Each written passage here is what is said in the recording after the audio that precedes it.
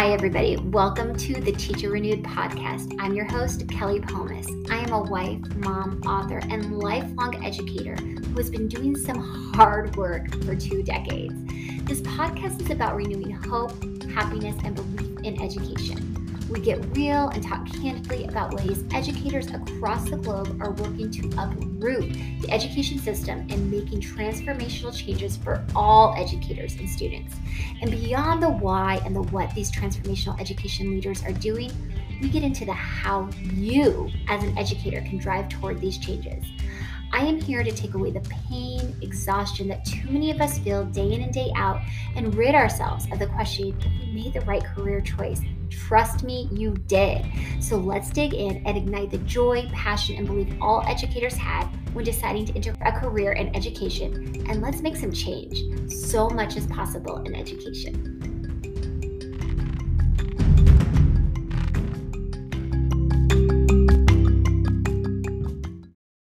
Welcome back to the Teacher Renewed podcast. I have been waiting for this interview for a while. We've gone back and forth. We've had to reschedule. And finally, today we have Dr. Archie Moss on the Teacher Renewed podcast, which is just such a privilege. I met Archie in his first year of teaching. And the story that you are about to hear is one that is so inspiring and will have you believing in what is possible for yourself, what is possible in education, because that is what Dr. Moss does. He goes for something and he doesn't just make it small, he makes it big. And there's so much to get to share. But again, we were just talking and reflecting on the first time I met him, and it was on the Johnson C. Smith University campus. He was walking upstairs, I was walking downstairs, and I just knew that he had to be one of our new teachers. I don't know how. He had just this sense and aura. And now 11 years later, here we are, and Archie is doing, and again, Dr.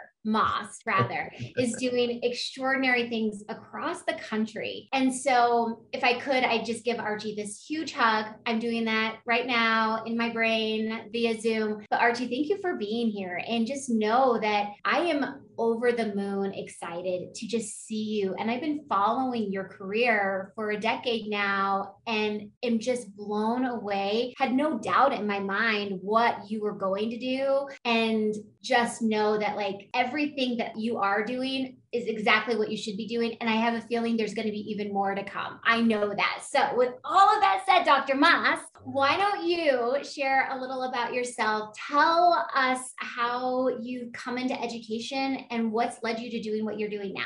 Awesome. Well, I just want to start by just saying it is a privilege to be able to be here to speak with you. Like, it is literally a full circle moment, knowing that you were at the beginning and played like a real integral role in like giving me the foundation of like what education means and how I could find myself in this field in general. And so just want to give you back your flowers, say thank you for all that you did to pour into me to get me to this place. And I feel like I would be remiss if I didn't even start with that. But ultimately, yes, it's been a journey. As mentioned, I was a 2011 Charlotte Teach for America Corps member. That's how me and you were able to meet. But I feel like my journey into the education field started way before doing Teach for America. And it actually started as a student. I'm originally from Miami-Dade, Florida. And I think I always tell this story of my sisters going to the magnet school. There was this new magnet school that had just built. My dad's side of the family and both my sides of the family were like really big on like education. Like, we're going to send you to the best schools possible because that's our way out. That's the way to make a better impact. And this new high school had been created and all of my older cousins had gone there.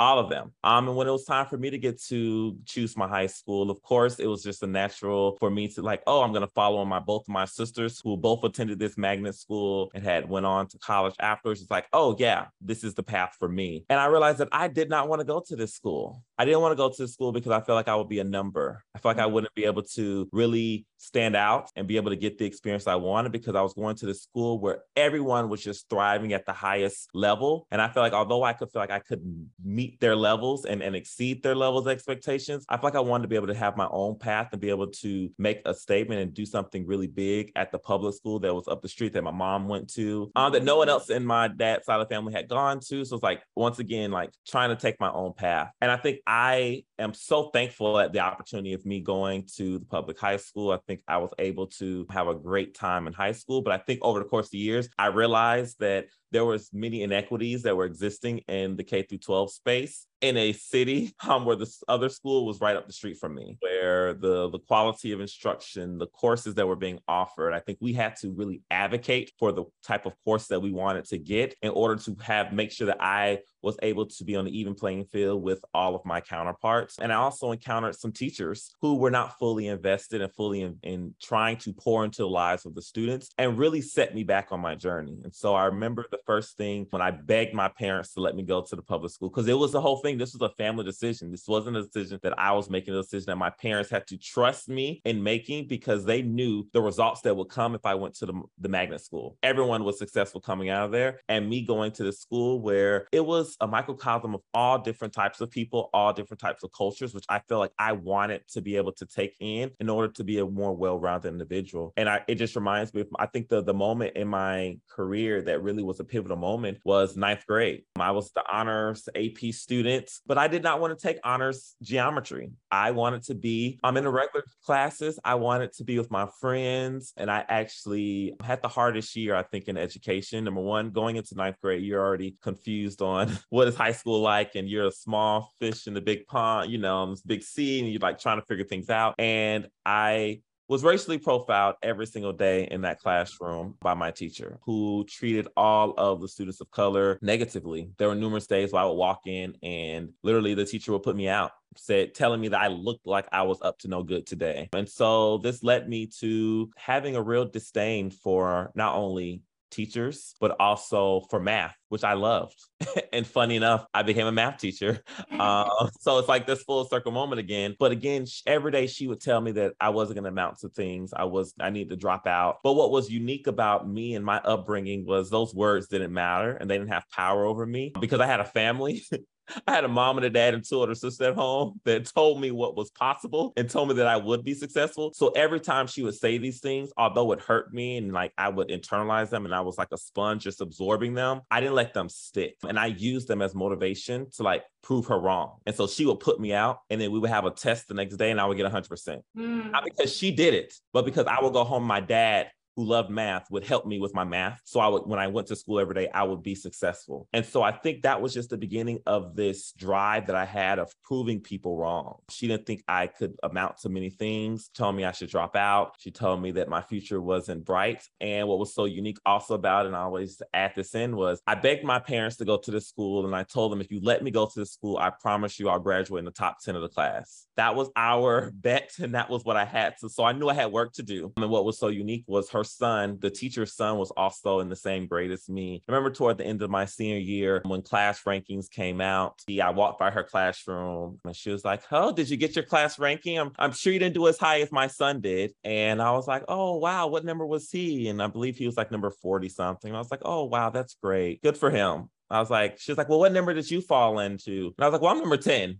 And I remember just walking by, and I remember having this look on her face of like, how is that possible? How is it possible for him to have been number 10? How is he smarter than my son? It was like all these thoughts were going through her mind. And I remember that image. And I think that image is what I carried through when I went to college, when I decided to make the decision to do Teach for America, when I had moments with my assistant principal, even at my placement school, who told me, because I was doing things non-conventionally and I was doing things for my kids that she didn't agree with, she once again told me that this career wasn't a good career field for me.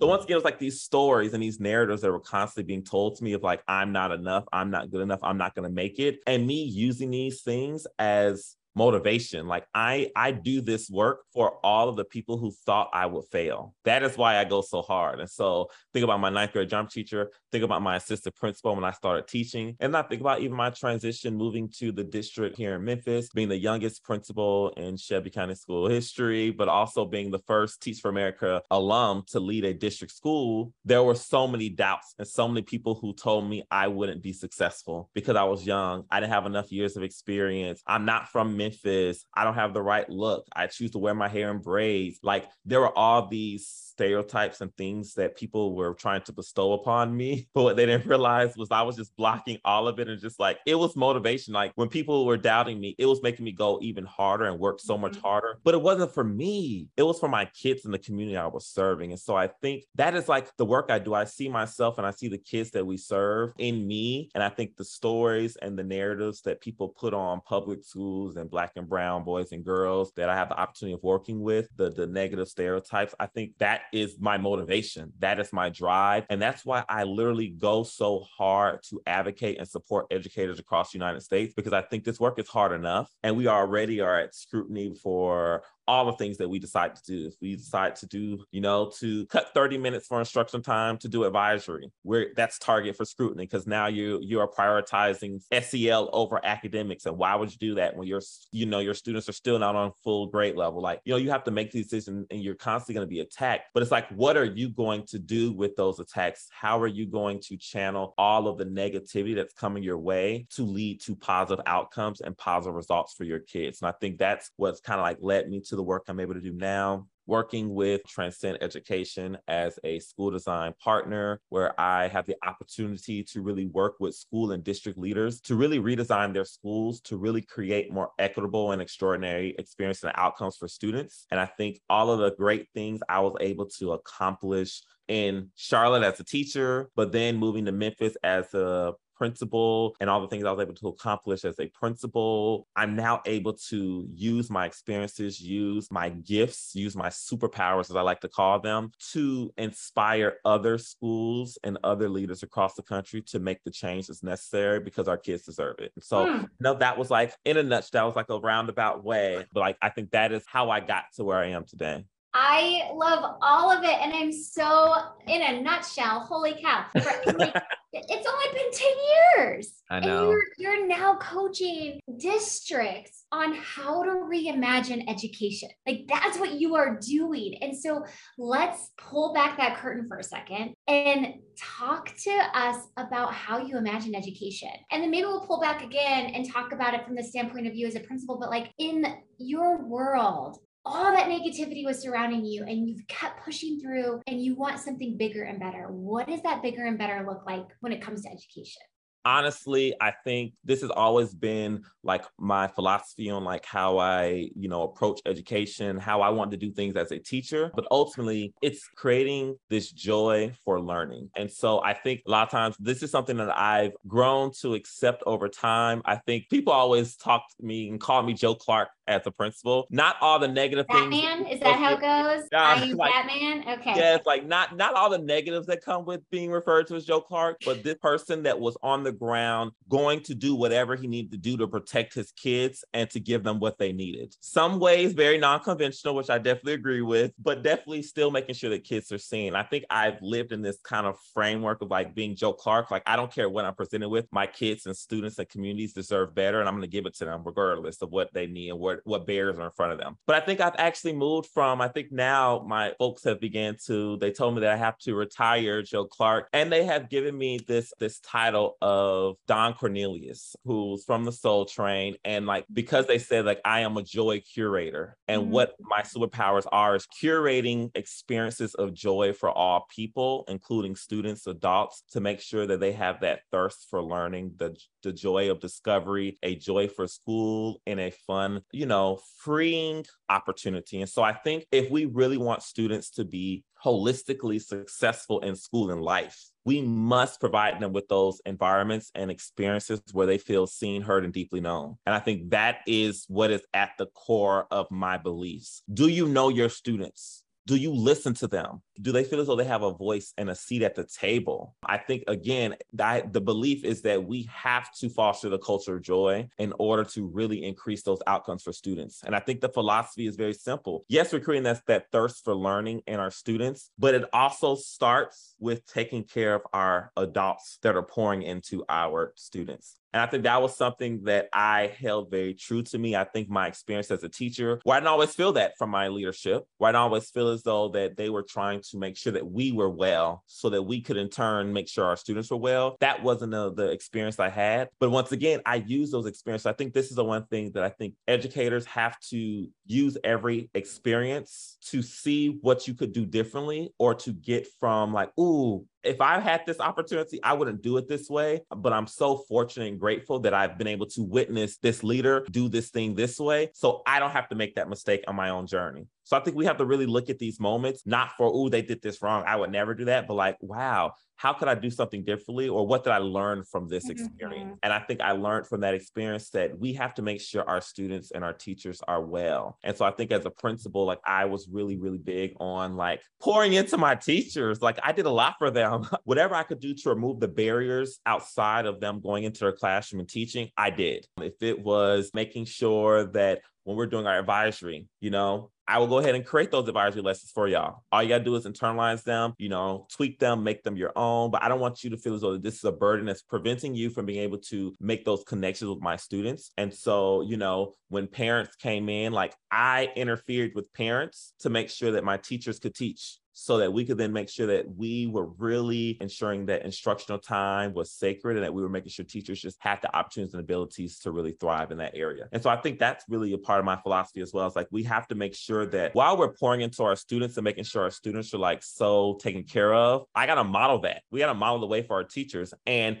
my school was a school of joy where everyone was so excited about coming to work every single day, because this work is hard. So if I could make coming to work fun, where my teachers are also experiencing excitement and surprises each and every day, where they didn't know what they were also going to get, guess what they're going to now do for the students? They're going to in turn create those same experiences for my students, which is going to cause my students to show up to school every single day ready to learn, because they don't want to miss out on all the greatness that we have in store for them. And so I think that's also been a part of my journey as well, and my philosophy, and like how I feel like we have to reimagine schools. We have to literally listen to our students, our communities, and our parents about what is it that they need. I think you would learn so much from the conversations with your kids. That's one of the initiatives and things that Transcend has really been pushing, is like really pushing school leaders and district leaders to have moments where we are having conversation with kids, where we're shadowing students in a classroom, where we are asking them questions, where we're doing interviews, where we're conducting focus groups. Because again, from there, that's a part of our redesign journey. We cannot have a redesign journey if it is not community driven. We have to make sure that the community voice is heard, and that if students are saying that learning is not relevant for them, then what do we need to do to make learning relevant for them? And I think those are those moments and those opportunities where we have to literally listen to our community and say, this is what I need in order to be successful. And I think it just goes back to like the tenets that I live for, which I've said, like being seen, heard, and deeply known. Once students feel all those things, they're now going to thrive even more. They're now going to go so much harder to support you. They're going to work so much harder for their teachers, because they see that you care. They see that you're invested. I think that's what we have to do to really reimagine school in order to really think about what needs to change in education in general. So a joy curator. I'm going back to that for just a second. And I'm thinking about the little surprises.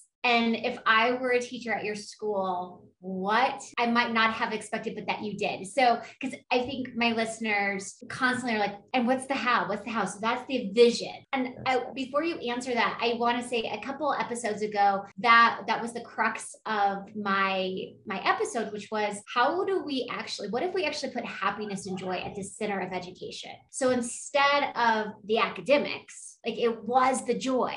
And we worked outward how much more learning would happen, because like as a mom, and I'm sure your parents felt the same way, and you as a school leader, I want my kids to come home and be happy that they were at school and be excited to go the next day. I can't say that I experienced that. Maybe in some classes, when I was involved, there were other joy factors, but I can't imagine how much more I would have learned if like at the core of my educational experience was joy. All of that to say, that's my soapbox. It sounds like they're similar. What was some of the joy factors that you brought in that people could be like, oh, I can do that? I know it's more than just a strategy because it really is your core. So it's not something inauthentic that you're doing to like be like, hey, I know my teachers and the students need to be taken care of in this sense. Like this is you. So I know it's not just like a one and done and yeah, try it, but like from your core, from your ever essence being, what were the things you did? Some of the things you did.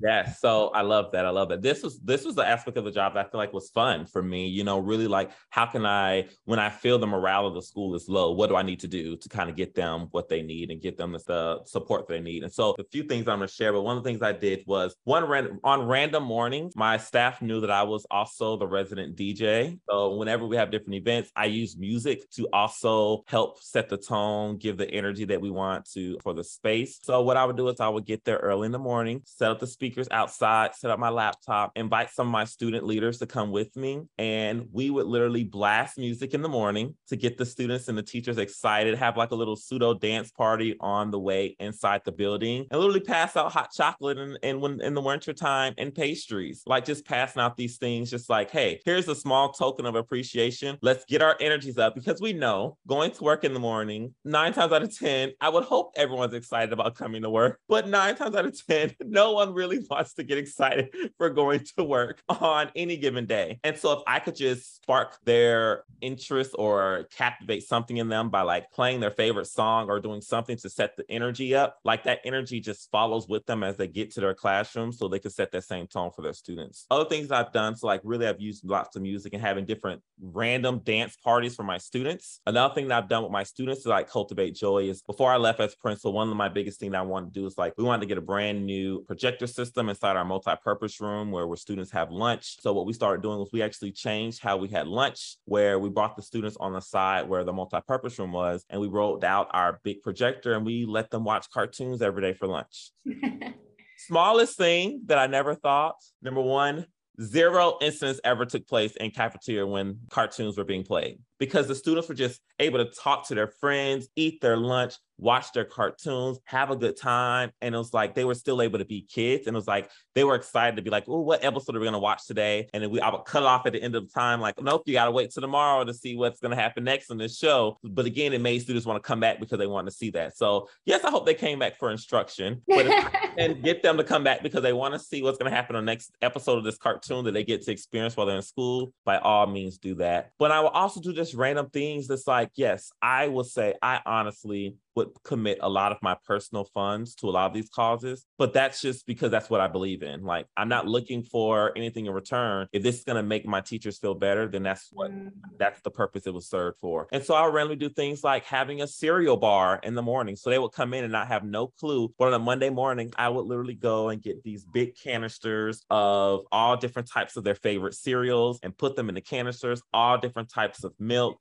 We get yogurt and oats, and like literally would just have a cereal bar where the teachers would come in not knowing anything was going on and be able to just fix their cereal in the morning and like have a small meal. And that didn't cost me anything. But it's like these different moments where the staff are just like, you always try to keep us fed, and you know a happy staff is a fed staff, and you know that's how, like, it's like I was trying to win them over through my ability to feed them, because I think ultimately their work is so hard, and the least I can do is give them a meal every now and then to show them like I care. And so some meals, yes, I sponsor my own. Some meals my nonprofit sponsor, but some meals I would reach out to our community adopters and reach out to the community and say, hey, the morale of my school is really low right now. How can you support us right now? Like, do you think you would be able to sponsor a breakfast? Typically breakfast is much cheaper than lunch. So like, let's do breakfast, give them Chick-fil-A, give them something to kind of get them excited to start their days off. And you'd be surprised how you start your days off, being very intentional about where you spend your time, how it helps to really just set the tone and for the rest of the day and hopefully the rest of that week, so the teachers are having a good time. And I think the last thing that I will share is one of the things that we really prioritized as a staff was we would have self-care activities once a month. And so I actually created a self-care committee of teachers and staff members where they were all charged with owning a month. And they were in charge of like planning out what is our self-care activity that we're going to do so that we have opportunities to decompress after work. And so some of these might be us going bowling. Some of them might be, we did a yoga class after school one day after a faculty meeting. We've done, one of our staff members was a a trainer. And so he took us to the track at the high school up the street and did like a training with us. We did an escape room. We've just done just very random things to kind of get, of course, we did the typical happy hours because everyone just likes to go drink after work. And so I think we just were trying to be very intentional, like how do we make sure we're doing things so that we are pouring into our adults so they understand that we are prioritizing your social emotional well-being as well as the student. And so I think because of that, like I can't expect my teachers to be giving to my students if I'm not giving to them. And so I think it allowed all of my staff members to just be a little bit more bought into this idea and this belief that I was sharing, because I'm walking the walk, and I'm talking, I'm walking the walk as well. Like I'm telling you, I care about you and your well-being. So when you don't do that for my students, it's a problem. So now we have to have a conversation about what you need to do better so that we can make sure that our students are getting what they need. And so I think just finding those moments and opportunities to just like have random dance parties to celebrate, randomly at the end of each grading period, teachers that have perfect attendance, I would go to Sonic and get the slushies for them. And I would just get slushies for them and all the students that had perfect attendance that quarter. Just random things like, you go during happy hour, they're like 69 cents. So it's very like, these are things that are very cheap. Like, so if people are really thinking like, oh my goodness, like, of course, you're just putting out your money, which I'm not saying you have to put out money to be able to do these things. Or things that you can do, giving teachers gene passes, like tell them don't worry about genes for the rest of this month, giving teachers during Christmas, my Christmas gift to my staff, because again, I have to balance. I'm not giving you all these things because it costs lots of money. Every year the staff was growing. But what I would do is each year for Christmas, their Christmas gift was everyone got a half day on the clock, where I just dismissed their whole grade level. They went home. And so while they went home, other teachers watched their kids. And so because each teacher knew that they were also getting that time, they had no problem getting those kids and gathering them. So like literally teachers would drop their kids off at lunch and go off for the day. And so some of them would say, like, I would tell them like, go Christmas shopping if you need a Christmas shop, go take a nap, go take a happy hour, go shopping, whatever it is that you want to do during your time, it's completely up to you. But I want you to understand, like, this is my gift to you. And it's something that did not cost me a thing. Mm-hmm. And so typically, I would put all those kids, if there were too many kids, I would put them all in the multipurpose room. And guess what I would do? I would simply watch the kids watch a movie. Mm-hmm. Like, it's okay to sacrifice those moments because, again, I think my teachers came back to work fresh each day because of these moments and experiences where now they're giving their all. And I think that there's just those moments where you could just be spontaneous and try to provide those little nuggets of joy for your teachers and your students as well, where I think that will in turn create this culture where they are not just members of this culture, but they're actually participating in like creating it as well. And they're in turn doing those same things in our classroom. I love all of that. Food, music, dancing, cartoons. Happy staff is a fed staff. And also a happy staff is when they get a half day off together collectively. That's cool. Okay, so turning the page. I don't remember if it was 2011, 2012, but I remember sitting down having this conversation with you about something like a gentleman's league, where you're like, I really want to give boys, particularly boys of color, something bigger, something better. And fast forward 10 years, where does that live and stand in all the work that you're doing? Yes. So once again, like this conversation is such full circle because again, this idea, which was just an idea when I was a first year teacher in Charlotte at Whitewater Middle School, was this idea. I realized that so many of the boys of color at my school just were not being successful academically, behaviorally, or socially. And I also was a part of a mentorship program growing up in Miami, Florida called the 5,000 Role Models that really poured into me, because I think what's so important is that our students, they might have those supports at home that are pouring into them, that are telling them that they can do it, they can amount to things. But as I even described in my example in high school, where you have teachers that don't pour into you, you need that type of support in school as well. And your parents aren't there to protect you in school. You sometimes have to fend for yourself in those moments. And I think this idea of creating a mentorship group for our students within the school confines was so important to me. And so that's where this idea was birthed. I actually had the opportunity of interning with the Charlotte Mecklenburg Superintendent's Office with I think it was called the Aspiring Leaders Program at the time. They worked with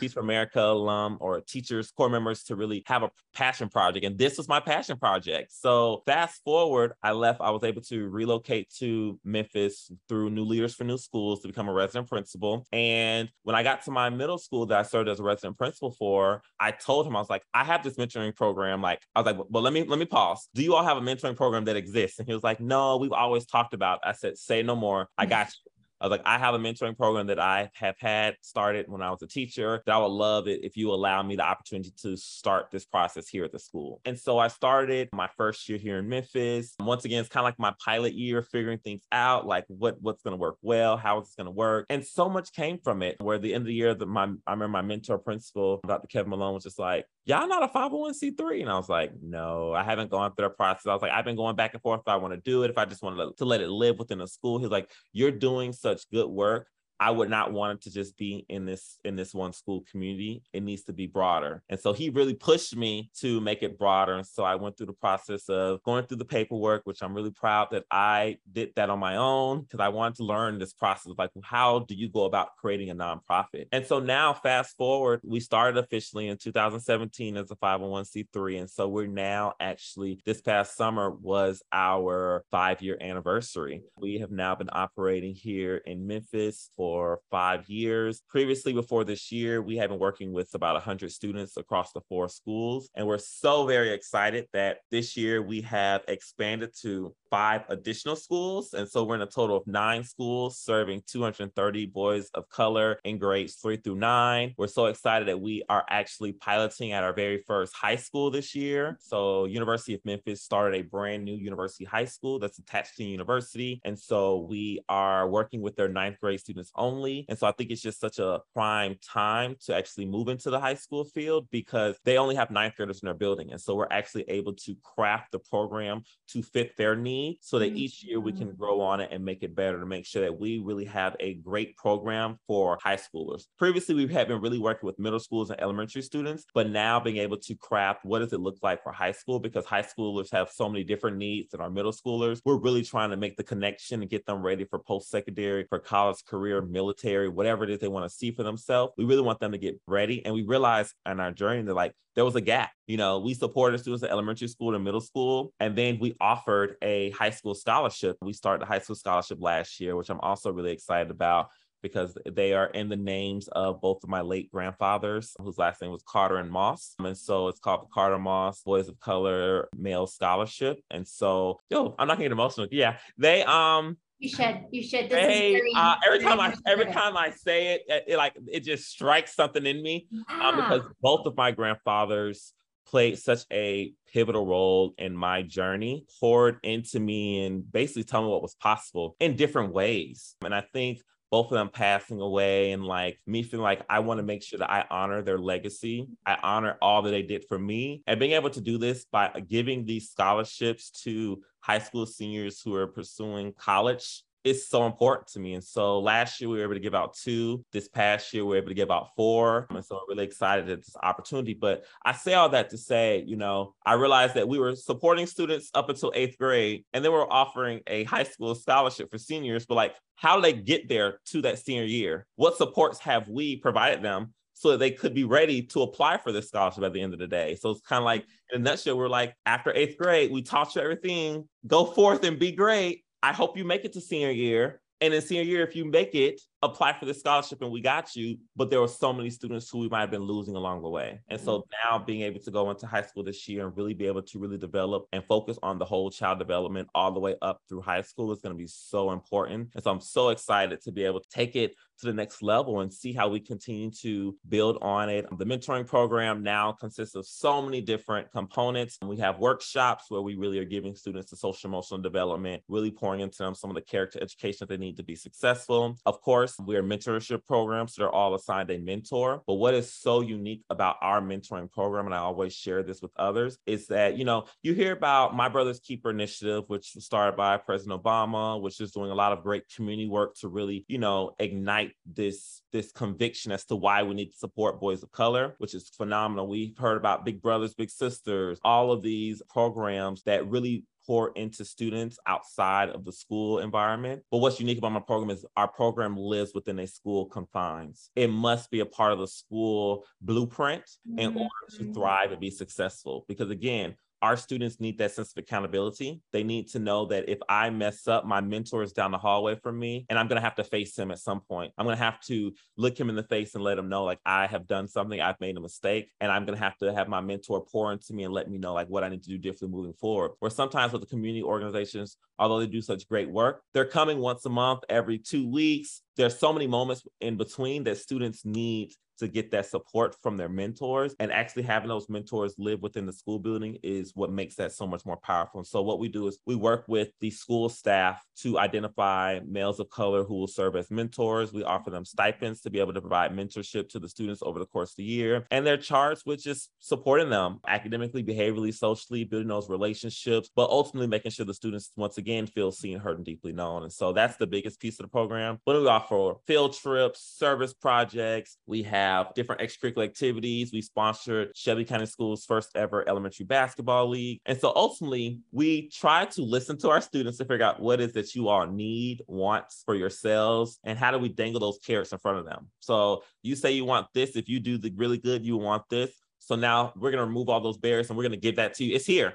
Now, what are you going to do to get to it? How are you going to work hard because you got to work hard. You're not getting anything for free over here. We want to see you put in the work because that's the expectation that we have for you. We know you can aspire to do so much better than what you are even imagined. And I think that's ultimately what we've been able to do. And so I think we really are creating these environments of joy for our boys of color, where we really are just making sure that they are coming out to be successful. And ultimately, the goal is to increase academic achievement, decrease those suspensions, but ultimately increase those opportunities that we're presenting our students. And I'm guessing increase their joy too. Absolutely. Absolutely. Like that is like our motto is to educate, empower, enrich. And that is what we strive to do. Like how are we educating them and pouring into them so they, again, are gathering all this new knowledge. How do we enrich them by supplementing their experiences in school with these experiences of joy and field trips and academic incentives? But also, how do we empower them? How do we have them have those through our workshops? How do we have moments where we're really looking at the perceptions that they have of themselves versus the perceptions that others have of them? And how does that make them feel? And what are they going to do differently to kind of focus on them? So I think really tackling them and empowering them to know like they are the drivers of their education, I think is so important. And I think they sometimes feel like, oh, I'm just a student in school. I just have to fall in line. I just have to do whatever the adults tell me to do, which yes, we want you to be respectful. We want you to, make sure you're making great choices, but you're not just supposed to fall in line. That is not why anyone in this building is in this place, not anyone to fall in line. Your job is to really, sometimes as I like to go, it was like cage bust. What do you need for yourself? What is it you're going to advocate for? If you feel as though a teacher isn't giving you what you need, how are you going to respectfully reach out to them and let them know, like, I need something differently from you? Because this is your journey. And I think that is what I want to see. And even going back to this idea of like reimagining schools, that's what I envision. I envision students being able to feel comfortable with being able to speak their truth and truly advocate from a space, and advocating in a space where, in an environment where teachers and staff are receptive and ready to receive that pushback or that insight on how we can make things better. It takes a certain type of leader to really be able to like be very transparent and be like, listen, the kids said that things aren't relevant. They don't see themselves in the work. This isn't personally attacking us as leaders. This might be adding criticism or critiques to some of the things that we are implementing in our school. It could be the way that we change classes. Maybe those feel very oppressive. Maybe it is the way that we are making students stand in line with the bubble around the mic. Maybe that is that. Maybe it is the way that we number the students where we don't give them their names. Like there's so many different ways that by just talking to the students, we can hear what they want and desire. And I think the last thing I'll share about this is like when I moved to Memphis, I remember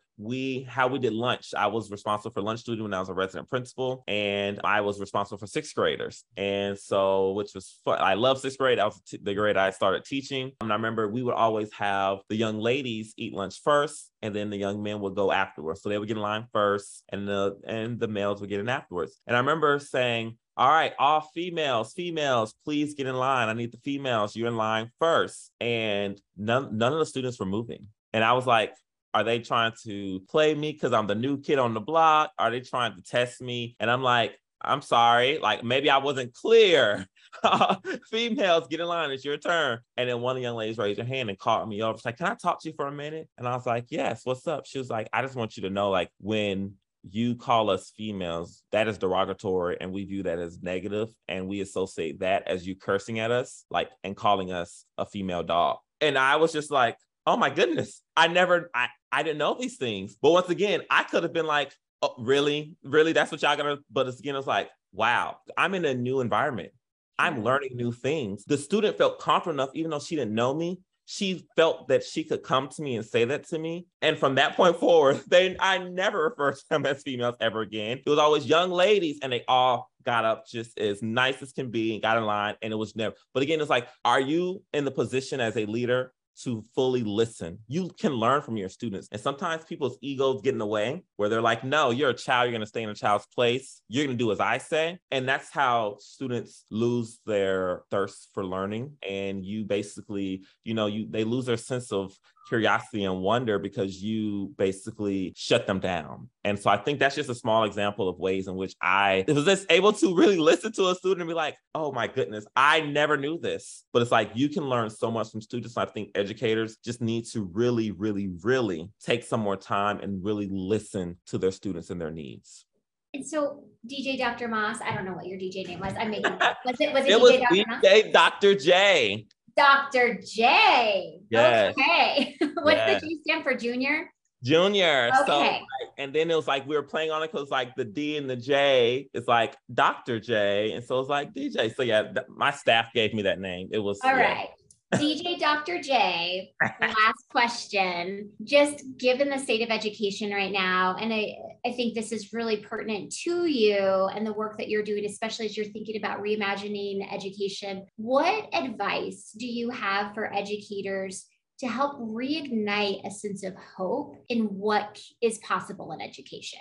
So I think there's a couple of things that's coming to mind. The first thing is being okay with the no. I mean, when I say being okay with the no, it's like so many people in my journey and my experience told me no, what I couldn't do. And I did not let that define me. I utilized that as motivation. And so I think when we turn on TV, we hear the state of education, we hear the negativity that's spewed about what teachers aren't doing and we're underpaid, we're all these things, and the lack of respect. Some districts now are basically hiring people who don't want to be teachers, paying them $50,000 just to be in a classroom as a placeholder, really devaluing the work that goes into being a phenomenal educator. And so when you hear all that, we cannot internalize any of those things. We just have to use those as motivation to kind of move us forward, to say like, do this work for the people that think you're going to fail and really, really, really work hard to do that. And then when you start doing that work, there are people that are still going to doubt you. There are people who are going to not be fully in support of what you're doing. I think the biggest advice that I think was given as a school leader that was really embarking on my own journey and my own path that was uncharted territory. If everyone was going this way, I was going to the right and doing my own thing, which again left me to be open to lots of scrutiny from different individuals. And I think really when you begin to shine in the profession, being okay with shining and bringing others into that shine with you. But if other people, like it's this quote where someone says that if my light is too bright for you, like don't let anyone dim your light, just offer them some sunglasses because maybe you're blinding them too much. But I think not just trying to be arrogant about it, but ultimately continue shining and bring others with you to shine along the way.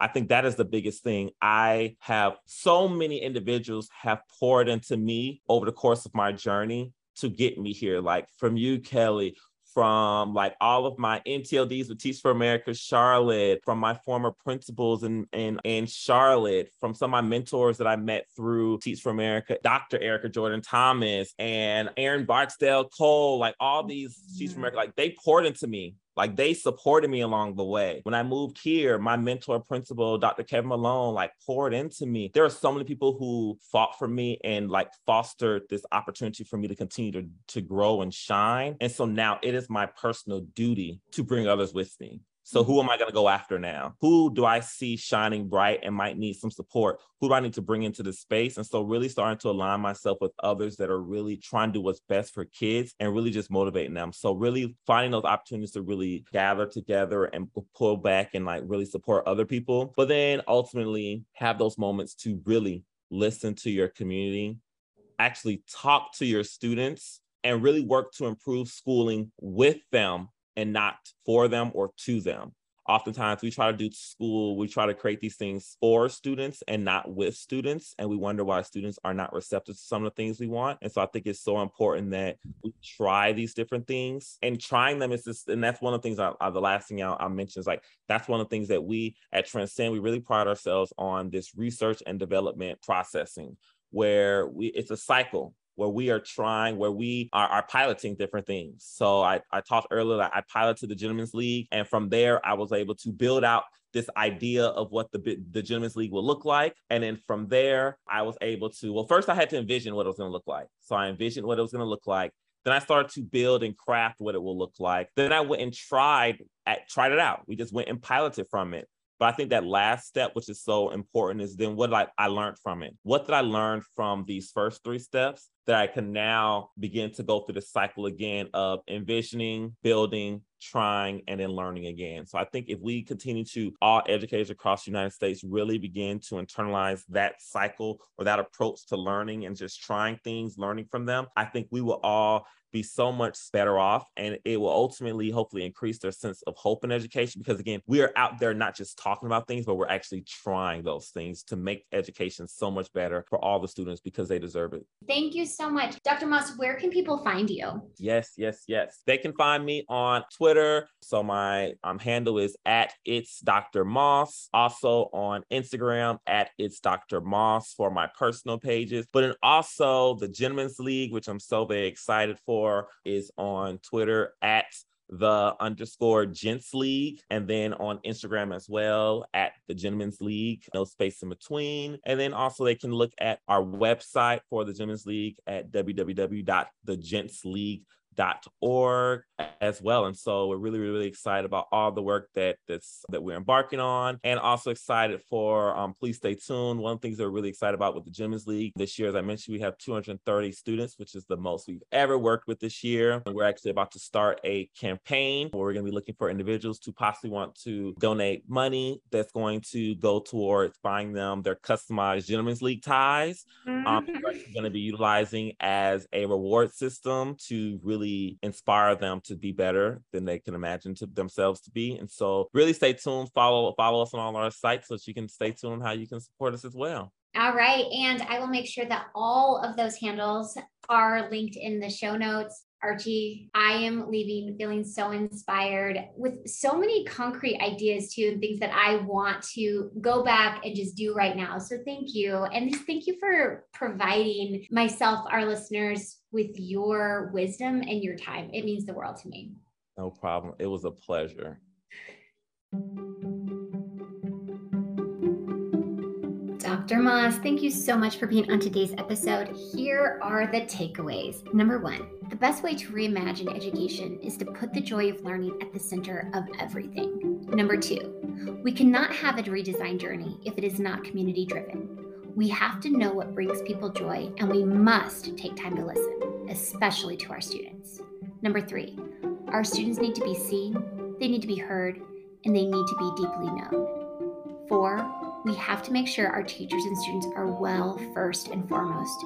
And some great ways to do that is through music, dancing, food, and yes, even cartoons. Number 5, we can't expect our teachers to give to our students, to pour into our students, if we are not giving and pouring into our teachers. Number 6, we are not meant to fall in line. Sometimes we need to cage bust. We as educators need to do this, and we must also support our students in being cage busters. Number 7, be okay with no. A no does not have to define you. In fact, it can be your motivation. Number 8, be okay to shine. And if anyone tells you you are shining too bright, hand them a pair of sunglasses. And for everyone else who supports your shine, bring them along with you. That makes you and them and the world around you all the more brighter. And number 9, envision, build, try, learn, repeat.